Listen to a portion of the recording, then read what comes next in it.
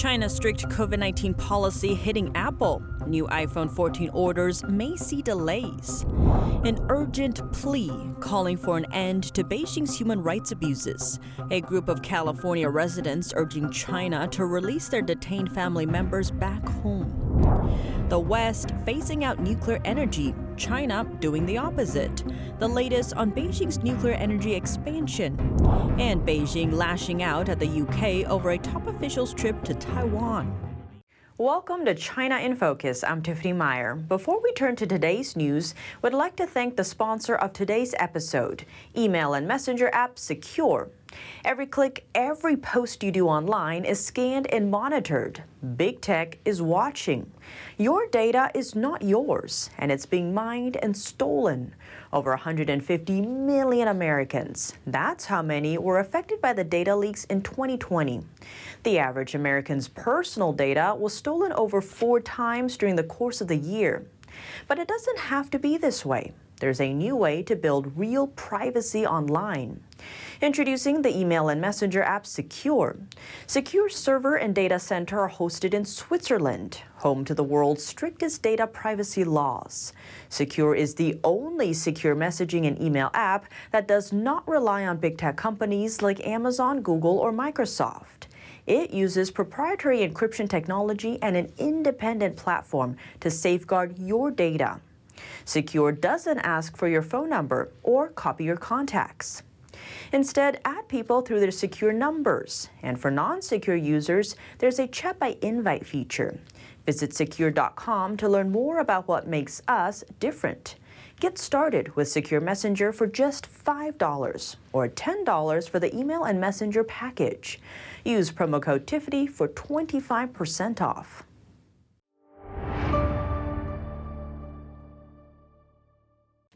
Orders for the new iPhone 14 Pro may come later than expected. One of Apple's largest suppliers is facing delays, sparked by China's COVID-19 driven lockdowns. Here's more.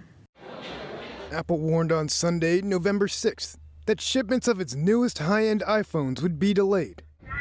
That's after production at its main plant in central China was disrupted due to COVID-19. China has been hit by a resurgence of the virus with nearly 5,500 new cases reported on Monday, November 7th.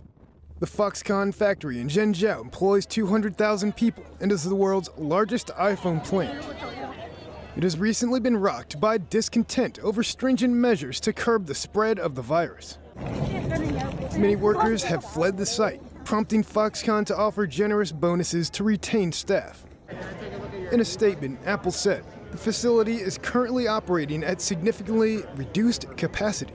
We now expect lower iPhone 14 Pro and iPhone 14 Pro Max shipments than we previously anticipated." Other global firms to be impacted by the COVID curbs include Estee Lauder and Canada Goose. Both have shut their stores in China and cut full-year forecasts.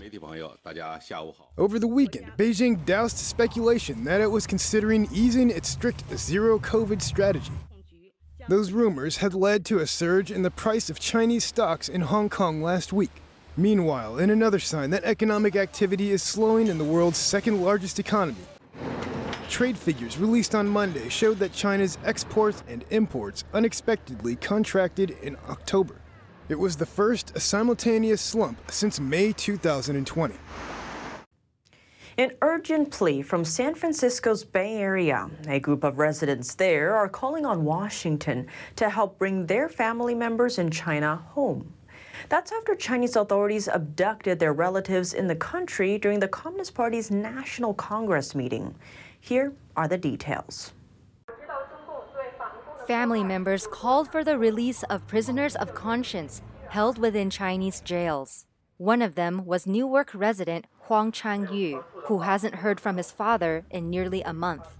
They came at 7 p.m., around 7 p.m. in the October 11th to abduct my father away from his home. According to his aunt, police in the capital city of Beijing abducted his 66-year-old father, named Huang Yongcheng, for his spiritual belief in Falun Gong. They locked him in a detention center. The arrest came amidst the 20th National Congress for the Chinese Communist Party, or CCP. Sweeping political persecution often precedes large political events in the communist country. My father was distributing some messages in the social media. Obviously, it was noticed by the police. And I don't know the real reason. Right now, we are still trying to see why they just come to my home. We don't know the real reason. That's our guess. Huang hasn't given up hope of getting back in touch with his father, despite family members being restricted from visiting him. My appeal is that the U.S. government can help reach out to the Chinese government, the President Xi, and the local police station to tell them to release my father, who is innocent, who is just doing good for the society, but just insist on his belief in truthfulness, compassion, forbearance in Falun Gong. Liu Zhitong, an Alameda resident, is calling for the release of her 56-year-old mother, Kong Qingping. Police abducted her on October 22nd and sent to a detention center in the northeastern Manchurian city of Dalian. She is also a Falun Gong practitioner. Similarly, family members may not see her. I'm worried because I know the Chinese government brutally persecutes Falun Gong practitioners, so I'm worried she's now facing the same predicament. Friends and families voiced grave concern for Professor Huang and Mrs. Kong's safety. They worry that a show trial may take place, a common formality prisoners of conscience suffer in China. Liu, Huang, and others urge for an international appeal to release their family members immediately. As the West is aiming to phase out nuclear power, China is doing the opposite. The regime is expanding its nuclear energy. In China's northeastern Liaoning province, a newly built nuclear power plant is launching operations. The plant is set to provide heating for locals. It's the first nuclear power facility in the region, and the plant is also the largest electric energy investment in northeast China. Right now, over 50 nuclear facilities in China are in operation, with over 20 under construction. The country is also looking to expand its nuclear power capacity in the coming years. The president of China's Nuclear Society said the country may approve 6 to 8 new nuclear plants every year. Across the Pacific, the future of nuclear power in the U.S. remains uncertain. America has the world's most nuclear reactors, over 90 of them. They generate almost 20% of the nation's electricity, but 21 power plants are in the process of being decommissioned. 2 new reactors are under construction, but some companies that have the licenses to build the plants haven't moved forward. Across the U.S., different states have different political sentiments about nuclear power. California has a strong anti-nuclear sentiment, whereas in Illinois, the state legislature greenlit almost $700 million to keep nuclear reactors in operation. Over in Europe, Germany, Belgium, Spain, and Switzerland are considering phasing out nuclear power completely in 3 to 7 years, though plans in some countries have been halted due to the current energy shortage after Russia cut gas supplies to Europe. Canada seems to be getting more wary of Chinese firms. The nation ordered 3 Chinese companies to divest their investments in Canadian critical minerals, citing national security concerns. The 3 Chinese firms are Sinomine Rare Metals Resources Company, Chengzhi Lithium International, and Jiangge Mining Investment Company. Western allies are concerned over China's growing dominance in the sector. In response, China accused Canada of using national security as an excuse to suppress Chinese companies. Canadian Industry Minister François-Philippe Champagne said that the divestiture was ordered after rigorous scrutiny of foreign firms by Canada's national security and intelligence community, adding that Canada will act decisively when investments threaten our national security and our critical mineral supply chains. Canada has large deposits of minerals such as nickel and cobalt. These are critical for electrical power technology, such as electric vehicles, and demand is expected to expand in the coming decades. China is lashing out at the United Kingdom. A trade minister from the country is visiting Taiwan for talks and is set to meet with the island's president, Tsai Ing-wen. Here's more.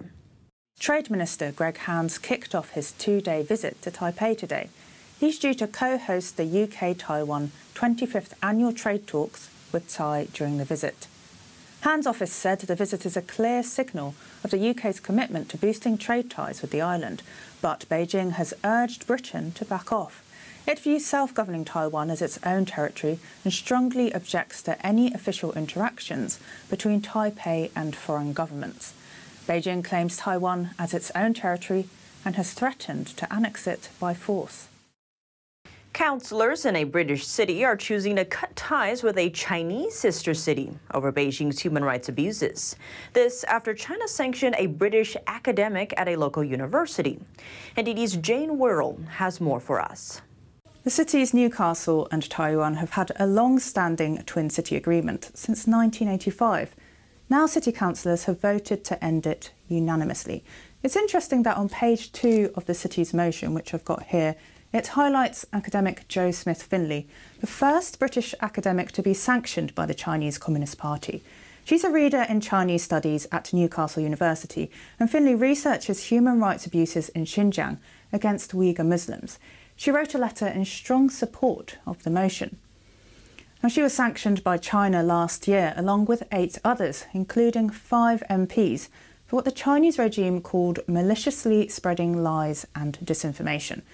The motion, which was proposed by Lib Dem councillor Wendy Taylor, says sanctioning Finlay poses a serious threat to academic freedom, as she could be extradited to China when travelling abroad. The motion says the Chinese Communist regime is not concerned with upholding universal values or adhering to international rules of conduct.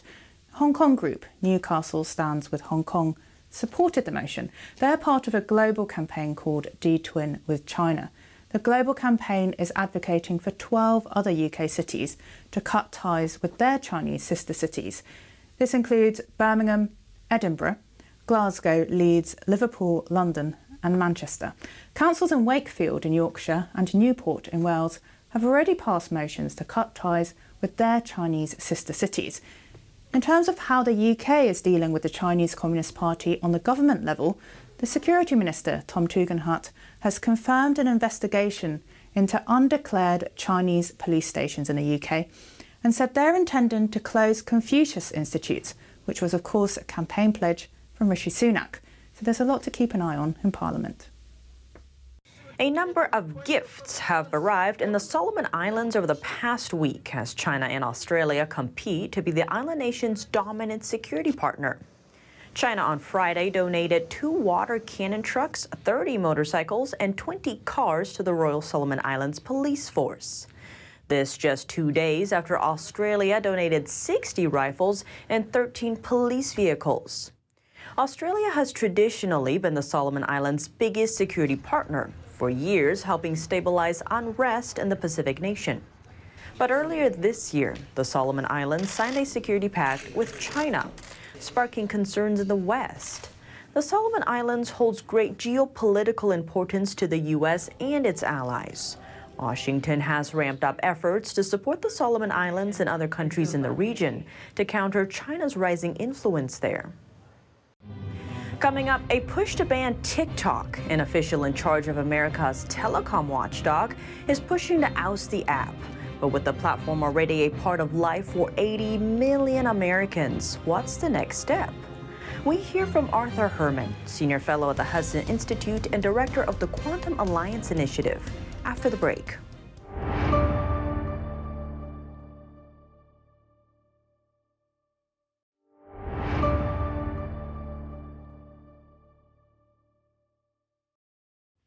Welcome back to China in Focus. I'm Tiffany Meyer. Next, we zoom in on a fight over TikTok's future. Some lawmakers and former Trump administration officials are trying to wipe the app from American soil. The Chinese-owned platform has made itself part of American life. Over 80 million users turn to the app for a dose of fun. But concerns are growing that TikTok's user data could be tapped by the Chinese Communist Party. Where is this tug of war headed? We spoke with Arthur Herman, Senior Fellow at the Hudson Institute and Director of the Quantum Alliance Initiative, for details.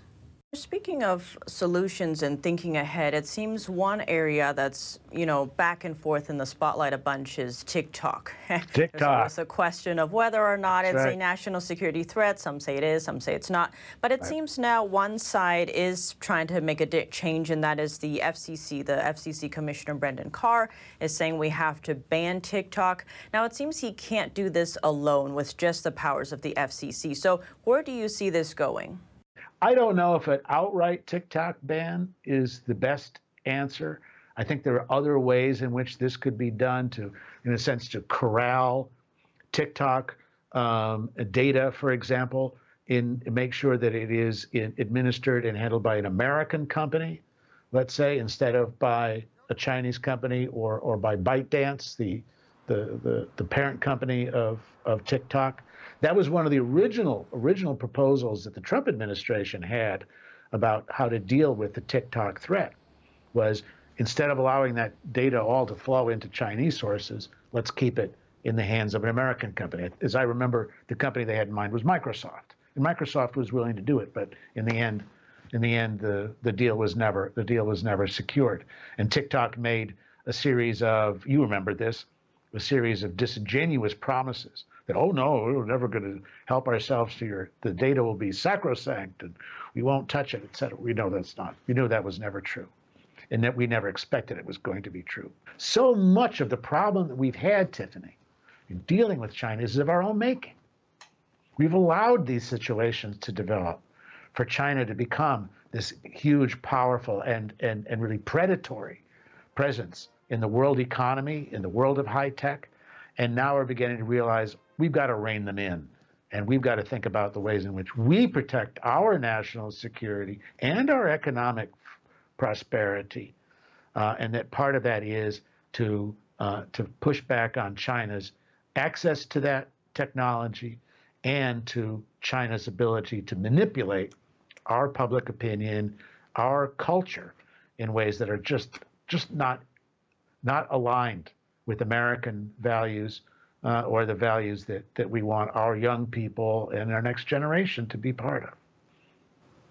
And Arthur, so if it's not an all-out ban on TikTok, as we were talking about the manipulative side, right? There's a recent report that says TikTok has been downloaded globally, I think over 3 billion times. So that's, approaching half of the world's population. And then TikTok inside and outside of China, Douyin in China, has a different algorithm. So it's training us in different ways, right? Inside China, it's like they have set time limits. They get, encouraged to watch students succeeding. And then in America, that's not what you're encouraged to watch. So given that part, if it's not a ban, how would we balance that then? I don't know. I'm not sure. I think you have to take it one step at a time. And what I would like to sort of see is, first of all, get control over the access to data. The amount of data that's generated on TikTok dwarfs that of Facebook, for example, which is huge. The Facebook, the terabytes of data that flows daily through Facebook is enormous. The data that flows through TikTok's even bigger than that. And that's all data that the company is handling, allowing to flow through, administering, helping itself to. We don't really know what they're doing with all of that. Get control of the data first. Then you can work on the content side. I think. But I think that sentiment is growing, and we're beginning to realize that. And I think what you're going to see with the new Congress is there's going to be much more appetite in pushing back hard on China's access, not just to our technologies, but to the minds and spirit of our young people. And that's what we're really engaged with in the battle over TikTok.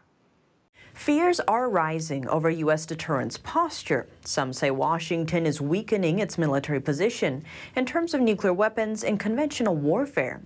This comes as the Air Force pulls permanent F-15 squadrons from Okinawa and replaces them with rotational fighters. The Pentagon is also making changes to its nuclear arsenal. An expert breaks down the change. We hear from NTD's Kevin Hogan with News Today. Joining us now is Bradley Thayer, the Director of China Policy at the Center for Security Policy. He's also the co-author of America's Achilles Heel, Nuclear, Biological, and Chemical Terrorism and Covert Attack. Pleasure speaking with you, Bradley. Thank you. It's wonderful to join you today. Thank you for the opportunity. The Pentagon says the United States will stop developing nuclear-armed sea-launched cruise missiles. This includes retiring the most destructive nuclear bomb in the U.S. arsenal and canceling the missile program. Why are they doing it, and why now? Well, it remains to be seen, I think, fully why they're doing it. It is a time of particular danger for the United States when we face Russian aggression in Ukraine and we face a belligerent China under Xi Jinping, simply as he came off of the 20th Party Congress, emboldened and with direct threats against Taiwan as well as against the United States. So it's a question now, why is the Biden administration announcing these steps in important policy documents, the National Defense Strategy, the Nuclear Posture Review, and the Missile Defense Strategy, which they've just released? So it leaves, I think, a lot of folks in the strategic community scratching their heads in terms of why they're taking these steps to remove these arrows from our quiver at a time of increasing belligerence, because that does not augur well for deterrence of China or of Russia. Yes, and I would like to talk about these deterrents. And I see what you mean about now is a time to show strength. First, I want to ask, does Congress have to approve this decision? And if so, do you think they will support it? Well, the administration can execute this without Congress, but Congress does, of course, have a role to play in terms of oversight and in terms of budget. So if there is a Republican House and Senate, I would expect that these decisions come under significant pressure to be reversed. Whether the administration and Congress can agree to that is another issue, but I think that there will be a fight over these issues, Slickaman and the B-83 retirement. And going back to deterrence, this gravity bomb is very powerful. Now, would it be that it's not useful in tactical strikes, or is there another reason for this? Well, it wouldn't be useful in tactical strikes because of its yield. That is, in a tactical strike, you'd want a smaller yield weapon. And this is multi-megaton. It's designed to go after deeply buried targets. That's one of the reasons why it's in the arsenal. For example, Russian command and control centers, or conceivably Chinese centers as well. Those are targets that you would want to hold at risk if you're seeking to deter Russia or China. So to remove it without any replacement is seen as damaging for deterrence, because deterrence operates, after all, on really two variables. First, political calculations, your commitment, your willpower, your willingness to run risks, and secondly, your military capabilities. And I want to zoom in on China here. Also in the strategy documents released Thursday, the Pentagon emphasized its focus on China as the so-called pacing threat. So the rhetoric seems to be good, but the actions at the same time, the actions they're taking undermine the rhetoric. If China is, as they identify it, a pacing threat, then the United States should be doing everything that it can to meet it, in conjunction with the fact that it faces the Russian threat at the same time. In fact, as that document belies, the administration is weakening the United States. So rhetoric seems to be on the right track, but recommendations are on the wrong track. So great to have your analysis. Bradley Thayer, Center for Security Policy. So great to have you on the show today. Thank you very much indeed. That's all for today's China in Focus. I'm Tiffany Meyer. But before you go, we have an announcement. Tomorrow is the midterm election day, so our program will pause for NTD's election coverage. China in Focus will resume on Wednesday. Thanks for watching. See you then.